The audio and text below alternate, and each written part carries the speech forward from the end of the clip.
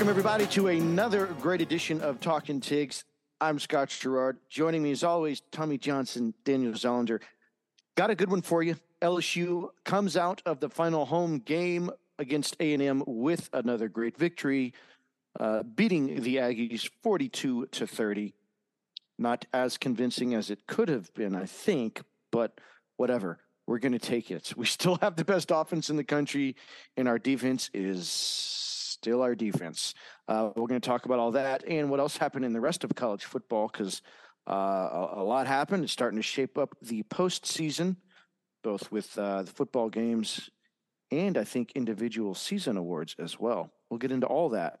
But before we do, I want to check in with the co-hosts, see how everything was went. Hope everybody had a good Thanksgiving. Daniel obviously got home okay. Tommy is still with us for another week. That's awesome too. But, I want to see how you guys, how was it for Thanksgiving? Yeah, doing good. Good to be with you. Had a happy Thanksgiving and a good Tiger win. So, sad that the football season is kind of wrapping up right now, but excited to be able to talk about it with you this evening. Right. Had a good trip to Louisiana over the Thanksgiving holiday, which included a trip to Tiger Stadium for my first game in 2 years since the last A&M game. And it was a lot of fun. It was actually surprisingly hot at the beginning. They were forecasting like cooler weather, overcast, and the sun was right on us the whole first half pretty much. And it was like, ugh. And then along with the Tigers' slow start, it wasn't too great. But then clouds came in, cooled off, energy picked up, and the Tigers got rolling. So it was a big finish to the game and to the end of the regular season. So I was happy I was there, and glad to talk about that with y'all today. Right on. Happy to do it also. So it was a good win for the Tigers. They actually went 7-0 at home this year, which is great. Brian Kelly's really proud of that. I didn't even think about that until just now that, we had our losses on the road or neutral site games. So that is nice. Brings us to 9-3 overall, 6-2 in the SEC, 2 straight years of that, which is also really good. So I'd say we're getting our money's worth out of Brian Kelly so far. Still remains to see what our bowl destination would be. I still think we're going to end up playing Notre Dame in some way, shape, or form, whether it's this year's bowl game, next year's bowl game, some neutral site game in the future. But I feel like that's in the works. But as far as LSU and Texas A&M, I did want to ask you guys, because just from what I was watching at home, it seemed like, there was a couple different momentum shifts. It seemed like LSU started okay, but then LSU or A&M just started getting all the momentum on their side. I mean, they jumped out to a 10-point lead at one point. So I was thinking, here we go. We pretty much have as sure Heisman candidate as there could be this year. All we need now is for our defense to just completely ass out and lose it 4 a.m.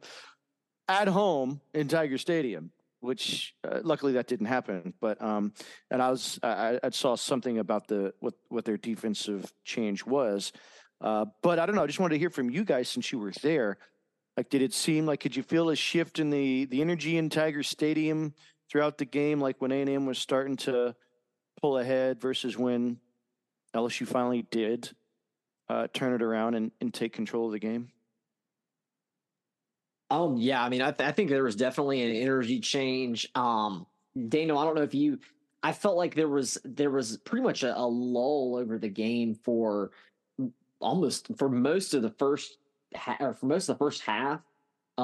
I think the big momentum shift, and I'm sure, anybody watching TV would have felt the same way, but when Greg Penn had that interception, that was the most, electric moment probably of the whole game. Of course, that kind of didn't seal the deal. I think A&M still kind of had some back and forth, but I think the energy in the stadium was good. I still stand by what we talked about last week, being the amount of timeouts they had to take, and for injuries, TV, regular timeouts, all that kind of stuff still kind of breaks up the momentum a little bit. But I would say overall, A solid game, definitely good offensive production, but still disappointed in the I mean, gosh, if we had some type of defense, we just had a couple guys that could play defense, we'd be one of the top teams in the country. It wouldn't even be it's not even close. Yeah, the offense even was a little bit slow coming out of the gate. We had the touchdown right at the very beginning with I can't remember who scored the very first one. I think it was let's see, the Logan Diggs 1-yard run and to go up 7-0, but then A&M struck back quickly, and their defense was proven that they had a lot more pep in their step than ours. We couldn't make a tackle to save our lives. There was a couple ones, Omar Speights completely whiffing on the outside, which led to a long Texas A&M touchdown towards the end of the game. But it was just demoralizing when our defense could not get off the field on 3rd and 4th down, and that was really kind of sucking the atmosphere out of it. Along with the heat and the 11 a.m. kickoff, the stands by kind of the middle of the game were basically full, but for a little while there, it was maybe, I would say 75-80% full, and which was all right, but it wasn't like a bumping Saturday night crowd. It kind of got that way towards the end as LSU scored more and more. And then the big momentum shifter, besides the Greg Penn interception that you mentioned, Tommy, there was a couple of those crazy receiving touchdowns by Malik Neighbors and Brian Thomas. 2 of those were right in the corner where we were sitting in the lower bowl, right in front of us. It was almost unbelievable, them reeling in those catches.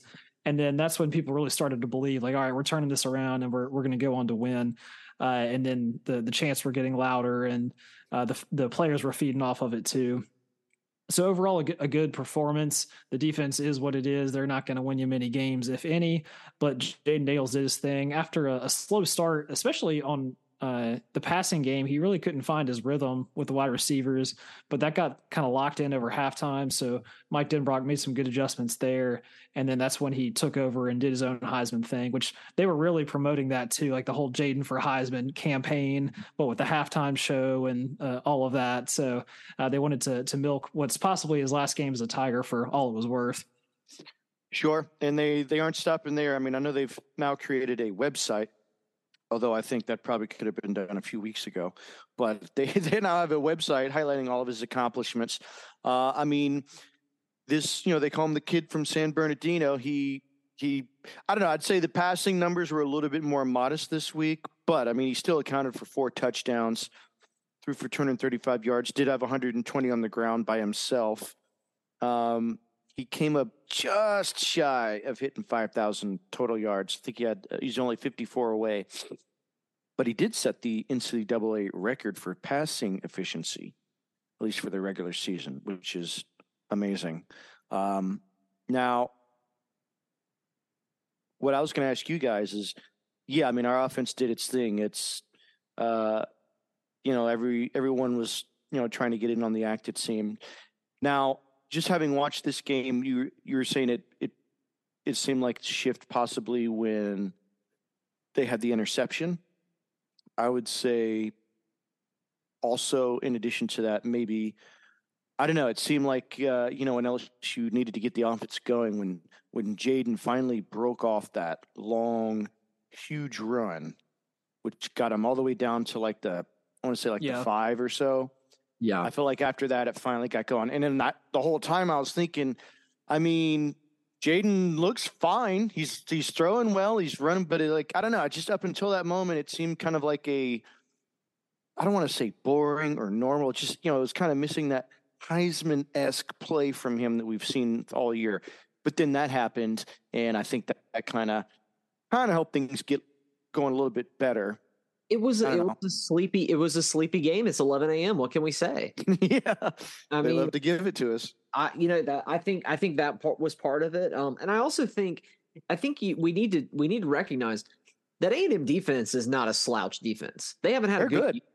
They haven't, as a team, A&M hasn't had a good year. It's not because of the defense. That was a very good defense. I think it was probably, one of the top defenses we played all year. Bama obviously at top of the top, but A&M was up there as a real test for our offense. And obviously Jaden and, our receivers were able to stand up to the test and do well. But I'm not entirely surprised that we weren't able to set the world on fire as far as numbers go against this A&M defense. Right. But like I said, at least Jaden was able to shine a little bit here. I mean, yeah, like you were saying earlier with the catches that these guys were making. Again, I just know from watching LSU that Malik Neighbors is really effing good. I know he leads most receivers in a lot of the categories. I haven't seen Marvin Harrison Jr. play but much, but I mean, I didn't understand why Harrison is in a Heisman conversation when he's not even producing to be the best receiver in the country. I think Malik Neighbors should, if any receiver should be, in addition to him, maybe Malik Neighbors. I mean, why not? Mac Jones was in there with Devonta Smith, right? So why not Jaden and Malik? Because it's been them all season long. So, I mean, Malik had another 100-plus yard game, 2 touchdowns, had a long one of 45. I mean, that's amazing. So just the fact that Jaden's still putting up these long TD passes when Bo Nix is all, I mean, nothing against the guy personally, but he's the check down king, right? Like most of his plays and passes and touchdowns comes from short passing plays. So just looking at all that. I do think Malik is hurt by Brian Thomas being as good as he is this year. I mean, Ohio State doesn't have a guy like Brian Thomas. They have right. Marvin Harrison Jr. So I do wonder would Malik's numbers be as stellar or would they be even better if we didn't have Brian Thomas taking a very important amount of receptions and eating up yards, and he seems like he's clearly Jaden's red zone target. Like, I mean, I feel like more short touchdown passes go to Brian Thomas than Malik. Mm-hmm. Although you could maybe argue a little bit the other way that the emergence of Brian Thomas has even unlocked Malik Neighbors a little bit more with the fact that he's drawn attention away from him. So Malik isn't getting double teamed every single play, and to both of their benefit.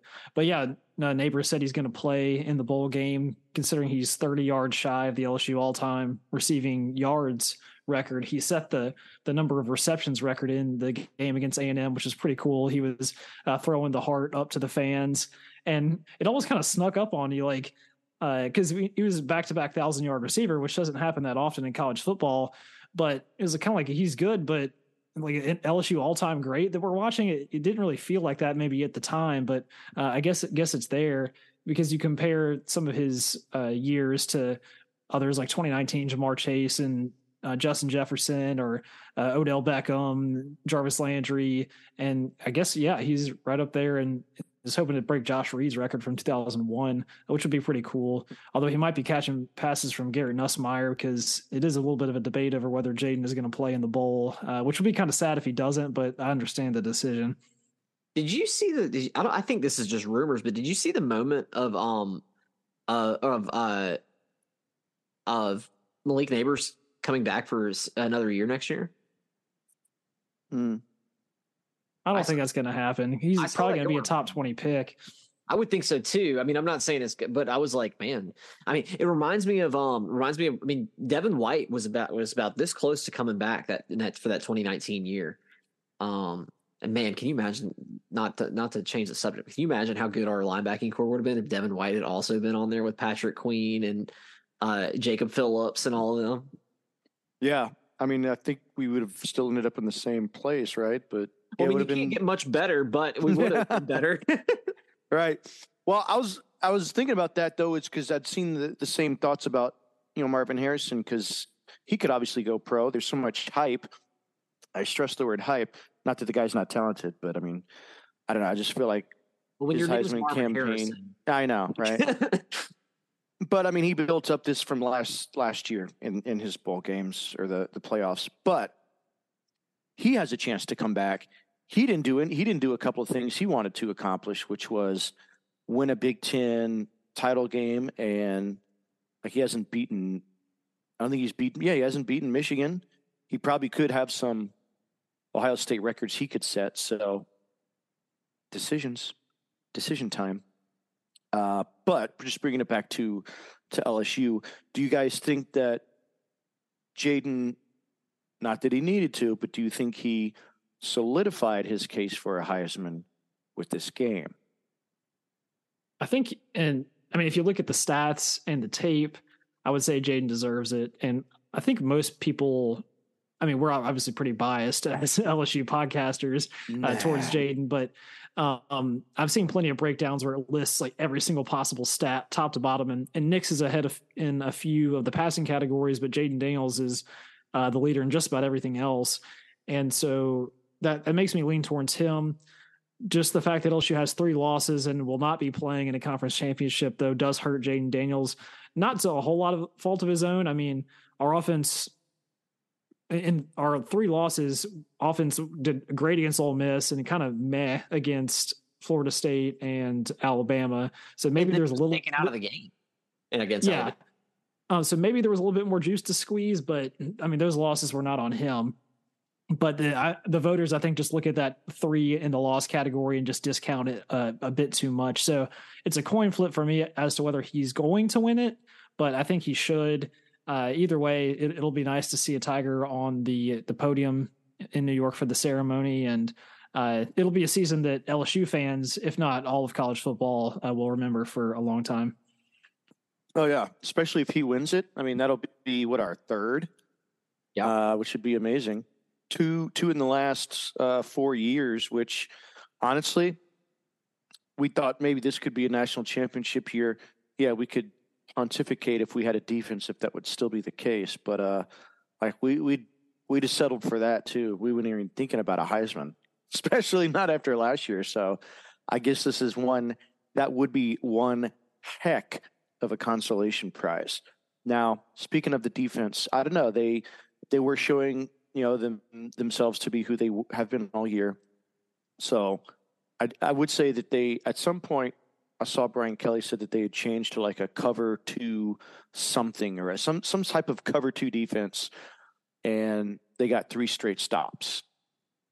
So they did what they had to do. LSU got the win, which makes you wonder, like, A, why does it take 4 quarters to figure this out? But B, I mean, we're glad we got it. I mean, our defense had 4 sacks against them, which is amazing. Again, Jaden can't help that, but it was good that the defense showed that. Now, do you think? I don't know. We're all we're talking about coaching changes. Jimbo's gone. Is Mark Stoops going to A&M? All that, but with this defense though, because again, they did show something this last game. When it's, most depleted they've been. Ashton Stamps was, I don't know, it's like he was still kind of bothered from something last week, even though he was playing. But I don't know. We had just, guys continue to go down. Do you think LSU will be making a change in the offseason, or is it just, hey, we've had some injuries this year. We'll fix it. I think you got to make a change. I just haven't seen anything really. Like, I get that we don't have the talent, but I mean, there was just bad. I mean, that A&M offense really ripped us apart in pass coverage last week. I mean, there were guys just running wide open that I just didn't really understand as to, I mean, and like you said, Scott, for 3 quarters, like, yeah, maybe we made the adjustment. And I mean, we had a few clutch defensive plays at the end that really sealed it away. But, I mean, it shouldn't have been that close, right? Did we all agree that with a standard LSU team, it's not that close? Mm-hmm. I would say you got to get rid of Matt House. I mean, it was pretty bad. We were ranking almost near the bottom in all major defensive categories, and we played some pretty good offenses along the way, but we shouldn't have to be putting up 45 plus points a game just to have a chance to win in an SEC contest. I mean, I don't know what the average scoring margin in college football these days is, but like, I think if you're putting 30 points and like, you should be pretty good, but with LSU, that is no safe margin because the other teams, they'll be doing just the same. And we have plenty of talent. We've discussed this a lot, and the secondary especially was decimated by injuries, but you could tell just things weren't clicking across the board for the linebackers and secondary. And I would be happy seeing another change, although it has been a revolving carousel of coordinators over the past 5 years pretty much. So the perfect formula has not been found, and it's not easy to locate. But I think just to appease the fans, it's something you got to do. And I expect that to happen fairly soon here, either maybe even before the bowl game. So I don't know if Woodward or Kelly has already started the search, but I'm sure they're at least putting out feelers there. I do have a question for y'all. Since Dave Aranda left, what do you think has been the best defense we've had? What has been the best defense we've watched? Because I mean, we haven't had a good one, really. I wouldn't say any of them have been great. Definitely none of them have been elite. But was it last year's? I think for me, it's either last year's Matt House defense or the Durante Jones defense the year before. Yeah, I'd maybe go with Durante, because I did remember thinking, man, it sucks that he's leaving already, but yeah, I'd go with that one because the COVID in the year after that was just horrible. Bo Pelini. Oh, Pelini. All right, yeah. We were so hyped about Bo Pelini, or maybe not so hyped, but we were definitely like encouraged about the possibility of things going well with Bo Pelini, and that did not work out. Well, we bought it. We bought into what Coach Orgeron. I mean, the guy just won the national championship, had the greatest season in college football history. It's like, I guess he knows what he's talking about. Yeah, who are we to judge Coach O? Well, I mean, I guess now we can, but yeah, now we can. Of course, you know what? It doesn't matter. I still think, hey, as long as it's not above Coach O, it's not below us to ask him, hey, I mean, because one of the things I was going to say is, you guys still remember, like, we didn't have a defensive line coach to start the season. They had to, because the guy we had brought in was diagnosed with cancer or something, right? So we haven't had him all season. They brought in Pete Jenkins like halfway through. So I don't know if that would have made much of a difference. I mean, that's still only like one aspect of the defense as a whole. So do you think, all right, so maybe that's just needs to be fixed and we start the season with a strong unit there?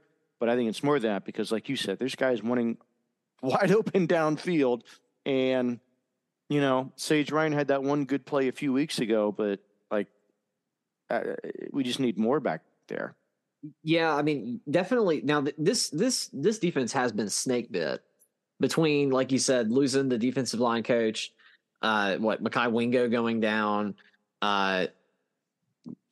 losing defensive backs, Greg Brooks also getting cancer and not being able to play. I mean, he was going to be a centerpiece of this team. When you our top 5 cornerbacks going into the season are all gone, maybe even top 6, I think, at this point. Yeah. So I mean, like it's a depleted unit. But I don't know. I mean, Mason Smith has been a terrible disappointment. I don't see. Oh, that's right. Who again? I forget. The name sounds familiar. Yeah, it was. Am I supposed to know who that is? The number one player in the whole nation at one point. Right. who every college in America wanted, and then we got him, and he's basically never panned out. He's just been a terrible disappointment. It's really feels like he's gotten pushed around. When he's the biggest guy on the field. Right. I mean, he had a tackle Saturday. He had one solo tackle. So yeah, but I'm looking at the season statistics: 1.5 total sacks for Mason Smith over the course of the year, and only 7 solo tackles on the year, like less than 1 per game. Pretty crazy. Yeah, 7 solo, 19 assisted, so 26 total tackles, 1.5 sacks. I don't get it. Do you think the guy's just not like? I don't know if that's is something that can be coached. Like, it doesn't sound like he's getting much push. He's not.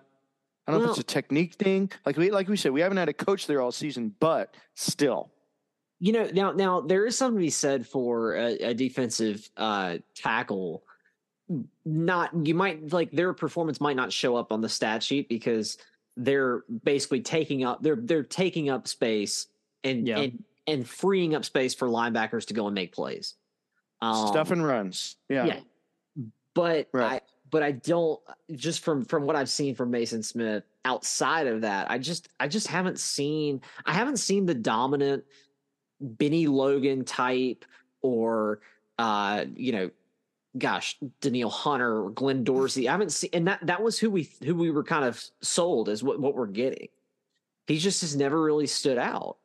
Of course, he had the injury last year, but he's one who I wonder. I would think he's coming back next year. I think he needs to. I don't know what he's projecting on like a draft board. But there, as I watch him, I'm like, there's no way that he's a top pick. Even with his great rating he had out of high school and the physical attributes, which you can't argue with. Yeah, I mean NFL scouts can give up easily. I mean we saw Dylan Moses go undrafted and Eli Ricks go undrafted. Plenty of stories just in the same way. So that would make sense to me. Back to the original discussion, what's y'all's percent chance you think of Jaden Daniels playing in a bowl game? To me, it doesn't seem that likely just because he doesn't have that much to gain from it. I mean, he's already shot up the draft boards, is a 50-50 shot for the Heisman, and all he can gain from it is like maybe putting up another couple touchdowns. Like he's not really going to break any records or change the opinion of NFL scouts, and he's risking having a bad performance and dropping his position or forbid getting injured. So I would say it's like a 20% chance that he plays in the game, which is disappointing because you like to see one last ride. But it just doesn't really make a whole lot of sense to me. Man, I don't know. I like to think he plays. I feel like it's closer. I think it's closer than 80-20, Daniel. I feel like it's at least 50-50. I don't know. I like he does seem to have a little fire in him, like a little passion for the team, which is encouraging. Yeah, he seems to love the game. He seems to love the team. I mean, you saw him doing his senior day stuff. And I mean, I think that he's I'm going to say 60-40. I'm going to say 60%. That's what I was going to say. So I think it'd be at 60-40 because the guy's a competitor. Yeah, he could hurt himself, hurt his chance. I don't think he's capable of having a bad game by himself. We all know that our defense could make it look like the whole team is having a bad game, but Jaden Daniels always shows out. I think if anything, like if they matched us up against Notre Dame or something, if anything, the worst case scenario would look like the Ole Miss game where he shows out, but we still lose, because our defense is horrible. But I think he would play. I'd put it 55-45, maybe 60-40. But I don't know if he won the Heisman, I don't know, maybe that's his curtain call. But if he didn't, I think that would give him a little bit extra to play for. To like, all right, you guys didn't think you saw enough? I'll give you one more. And then after that, it's the combine or pro day, whatever. Because you would have either or both. Yeah, I just think he plays. I don't know. I mean, maybe I'm wrong. Daniel, have you seen any like inside reports or anything saying he's not going to? And it's hard to say like when the decision would even be made or when he might announce it. Last year, we were discussing Keishon Butte, is he or isn't he playing like up until the minute of kickoff against Purdue. So it could go on a little while. And right now, most predictions are having LSU somewhere around the New Year's Day date in terms of bowl game, maybe the ReliaQuest Bowl or the Citrus Bowl, I think, for all the prestige that those carry. But so Jaden still has a while to consider, as does Malik Neighbors and any other members of LSU. So we'll see. Is the Citrus Bowl the same as the Cheez-It Bowl, or are they just playing in the same place? Same place. Remember, we played Cheez-It Bowl. Yeah, but the Cheez-It Bowl is now the Pop-Tarts Bowl, which is in Orlando. So they changed out on their Kraft Nabisco snacks. But it's still edible. Still edible. Garrett Nussmeier won't be in the cheese room again. I hope somebody gets in the Pop-Tart room. Right. I don't know. Do you see them somehow elevating? I don't know that what would happen in the next few weeks, couple of weeks that would change anything. But because again, if Alabama loses the SEC championship game, chances are they go to maybe the Sugar Bowl? Yeah, Ole Miss down. it's hard for LSU to move up because there's going to be at least Bama, Missouri, and Ole Miss with 2 losses ahead of us. So I think kind of by the contract, they're almost forced to be selected as like the X highest ranked SEC team, and LSU isn't really there, which is too bad because I mean we beat Missouri and we almost beat Ole Miss, so I would say we're at least as good as both of those teams. Right, but as far as Mizzou, we did beat them. And what we also have on our side that not many teams, like they know that LSU travels well, right? They know we will buy tickets, but only that, we will buy out every drop of alcohol that you have. So they do have some leeway to choose between a 2-loss team and a 3-loss team. I think we have plus the TV ratings are always good too. Like LSU watches at home just as good as we travel. So. Again, well, I'm not saying that's going to put us in the Sugar Bowl, but like I don't remember. I was kind of surprised that one year we ended up in the Fiesta Bowl. So you never know. But yeah, I don't know. I think a lot of the top tier bowls are spoken for. So just to clarify, this year actually the Sugar Bowl is not available for playoff. It's a playoff this year. So Alabama. Like unless they get to the playoff, then they won't be in the Sugar Bowl. The next one, the one that would be most likely as a New Year's 6 would be Cotton, I think. Yeah, okay. Yeah, they can have that. We'll play in Florida again, I guess. I mean, the Cotton Bowl is pretty cool, but I don't think we're making the Cotton Bowl. Mm-hmm. Any other predictions for the conference championships this upcoming week? Because that has the massive impact on the playoff, obviously, but cascades down to the other bowls. Got Georgia and Alabama. Can Alabama sneak into the playoff after losing to Texas? I mean, Texas is in their own championship, and then got the Oregon Washington rematch, which is big. We gotta talk Alabama. Can they beat Georgia, especially on a epic win against Alabama? I mean, against Auburn in the Iron Bowl. I mean, gosh, what a game there. Should it have been a game? Probably not. But does Auburn give Alabama a game pretty much every year? Yes. Does Alabama have the momentum after that, or are they kind of saying, licking their wounds, questioning whether or not they're elite enough to play with the number 1 team in the nation? I don't know. What do y'all think? I don't think they're the type to lick their wounds. I'd say the fact that they went to the line with Auburn like that, 2 years in a row, though, when like you said, they should have walked away with it. Plenty of games they have. It's one of those rivalry games though, where LSU doesn't really. I just don't feel like we quite have this, right? So no, we don't. No matter what the records are, they can show up, and Auburn, Alabama will be a good game. Yeah, I would say, can Alabama beat Georgia? Yes. Will they? I don't think so. Georgia was slow walking to start the season, so if Alabama caught them then, maybe.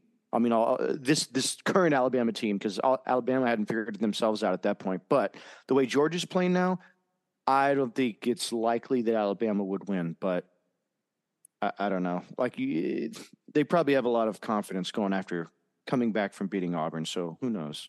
I do think this Bama team, now, despite the fact that they really went toe-to-toe with Auburn and whether or not they should have been in there, probably not. But I think this Alabama team has improved greatly over the season. And I think I like this Alabama team's chances 10 times out of 10 better than I do the, week 1 Alabama. Yeah. Do I think they'll win? I don't know. I you know what? I might pick them to at least cover. I think it's going to be a great game. I think Alabama. It just to me it feels like that kind of year, with the way things are going, with the way that Alabama, who was one of the best teams in the country, with the way that Auburn really just absolutely gave it everything they had. I think Alabama is in a position to do the same thing to Georgia and really give the committee some troubling things to deal with. Mm-hmm. I will say that this is a really good weekend for the conference championships in general, because just looking at it, I would say that there's 8 teams left with a realistic chance to make it in the playoff going into the final week. And that's not usually the case. Usually at this point, you're down to like 6 or maybe even 5 teams looking for those 4 slots. But with the way things could break, I mean, anybody can make a jump in there. Obviously, you got the 4 undefeateds right now with Georgia, Washington, Florida State, and I'm blanking. Michigan. Yeah, with Georgia and Michigan looking the strongest out of those. But even Michigan has a weird test with the stout Iowa defense, and who knows what's going to happen there. With the big rematch in Oregon and Washington, I mean, if Oregon goes in and thrashes Washington, Oregon's favored by 9 right now. If Oregon wins big, do they get in even with 1 loss? And then the thing about Alabama is that even if they beat Georgia, if Texas wins, Texas has the head-to-head against Alabama. The committee could just go crazy and have the tide jump the Longhorns. It's happened before, which would cause just about a meltdown in Longhorn Nation. So it's anybody's ball game. And then the other thing is Florida State, without Jordan Travis, even if they win to finish the undefeated season, could they get jumped by a 1-loss team and get left out undefeated? That would just be pretty insane, but it's not impossible. So I think it's probably the correct decision that the committee would make. I don't think that they're as good as, I mean, they're clearly not as good without him as they were with him. I mean, even this Florida game that they played shows that. Mm-hmm. Yeah. Right. But they would have still stayed undefeated without him for 3 games. So it goes to show that maybe it wasn't just him, it was everybody. He was definitely good, but I'm just playing devil's advocate really. But like, if they're looking at the whole team, yeah, they're not as good, but I just don't think I think it would be sacrilege to omit an undefeated conference champion of one of the last remaining big conferences just because of that guy. I totally agree with what you're saying, though. I think the interesting thing about this situation is that it's almost like they wrote this perfectly. And I'm not necessarily a fan of the moving to the 12-team playoff, but this is basically the exact situation where people are going to be like, this is why we're getting the 12-team playoff. This is why, because they're going to be probably 2 to 3 teams with a very, very good case as to why they deserve to be in the playoff that will be left home. We'll be playing in either hopefully a New Year's Six bowl. If not, they'll be playing in the Carrier Bowl or the Advocare Bowl or the Armed Forces Bowl. And they'll have said, well, look, like if this was 1 year later, we'd be playing, possibly on the road, possibly at home, or even have a bye. And we'd be playing for a playoff spot and, things would be better. So I think that, I'm not necessarily, I think we've talked about it. I'm not necessarily a fan of the 12-team playoff, but if you wanted a year to illustrate like why, like what that's going to do, it's this year. Mm-hmm. Because even like Ohio State, who's sitting at home this weekend, they have a chance to get in if things break the right way. And it'll be interesting because this is one of the big tests of whether committees favor like resume, strength of wins, conference championship wins, or kind of the eye test. Because if you go on kind of the quote eye test, who's looking the best is probably Georgia, Michigan, like secure. And then I would say maybe Oregon and Texas have looked the best besides them, and they have 1 loss. Meanwhile, Washington and Florida State are undefeated. So can they jump? It's hard to say, or whether they say you're undefeated, you're automatically in. It'll be an exciting 2 days of college football, exactly, because Oregon and Washington play on Friday. So, dang, I didn't even realize that they play on Friday. Yep. What time is that? A late game? It's 8 p.m.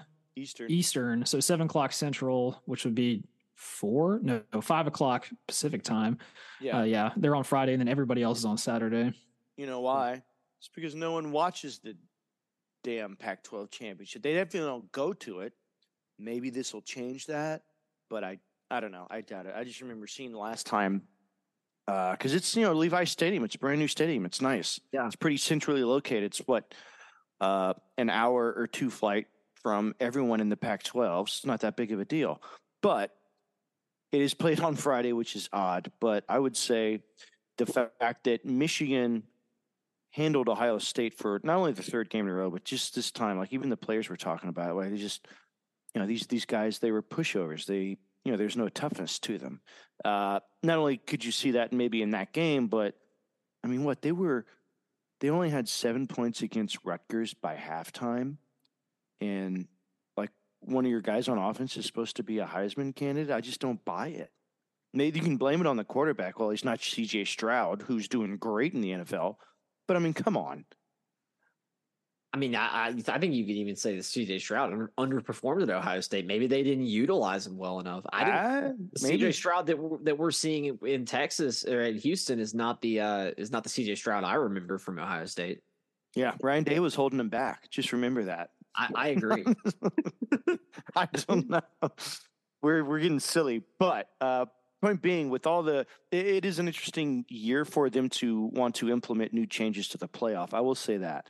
But I mean, you could look back over the last decade or more, or 20 years, before they instituted the BCS and say a lot of the same things, right? Like if there was a 4-team playoff in 2007, would LSU still have been the national champions?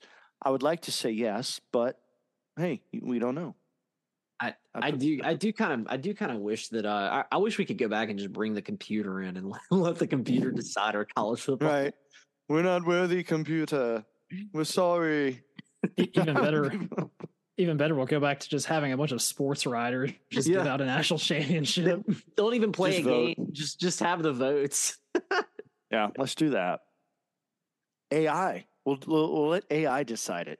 Oh, that'd be good. Chat GPT national. There we go.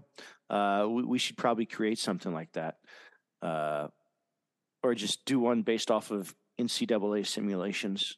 Yeah. Right. Yeah. Okay. Well, I don't know. I would say we have conference championships to look forward to next weekend. We have the Heisman vote to look forward to after that, and of course, after next weekend, I think we'll all know they're doing it Sunday.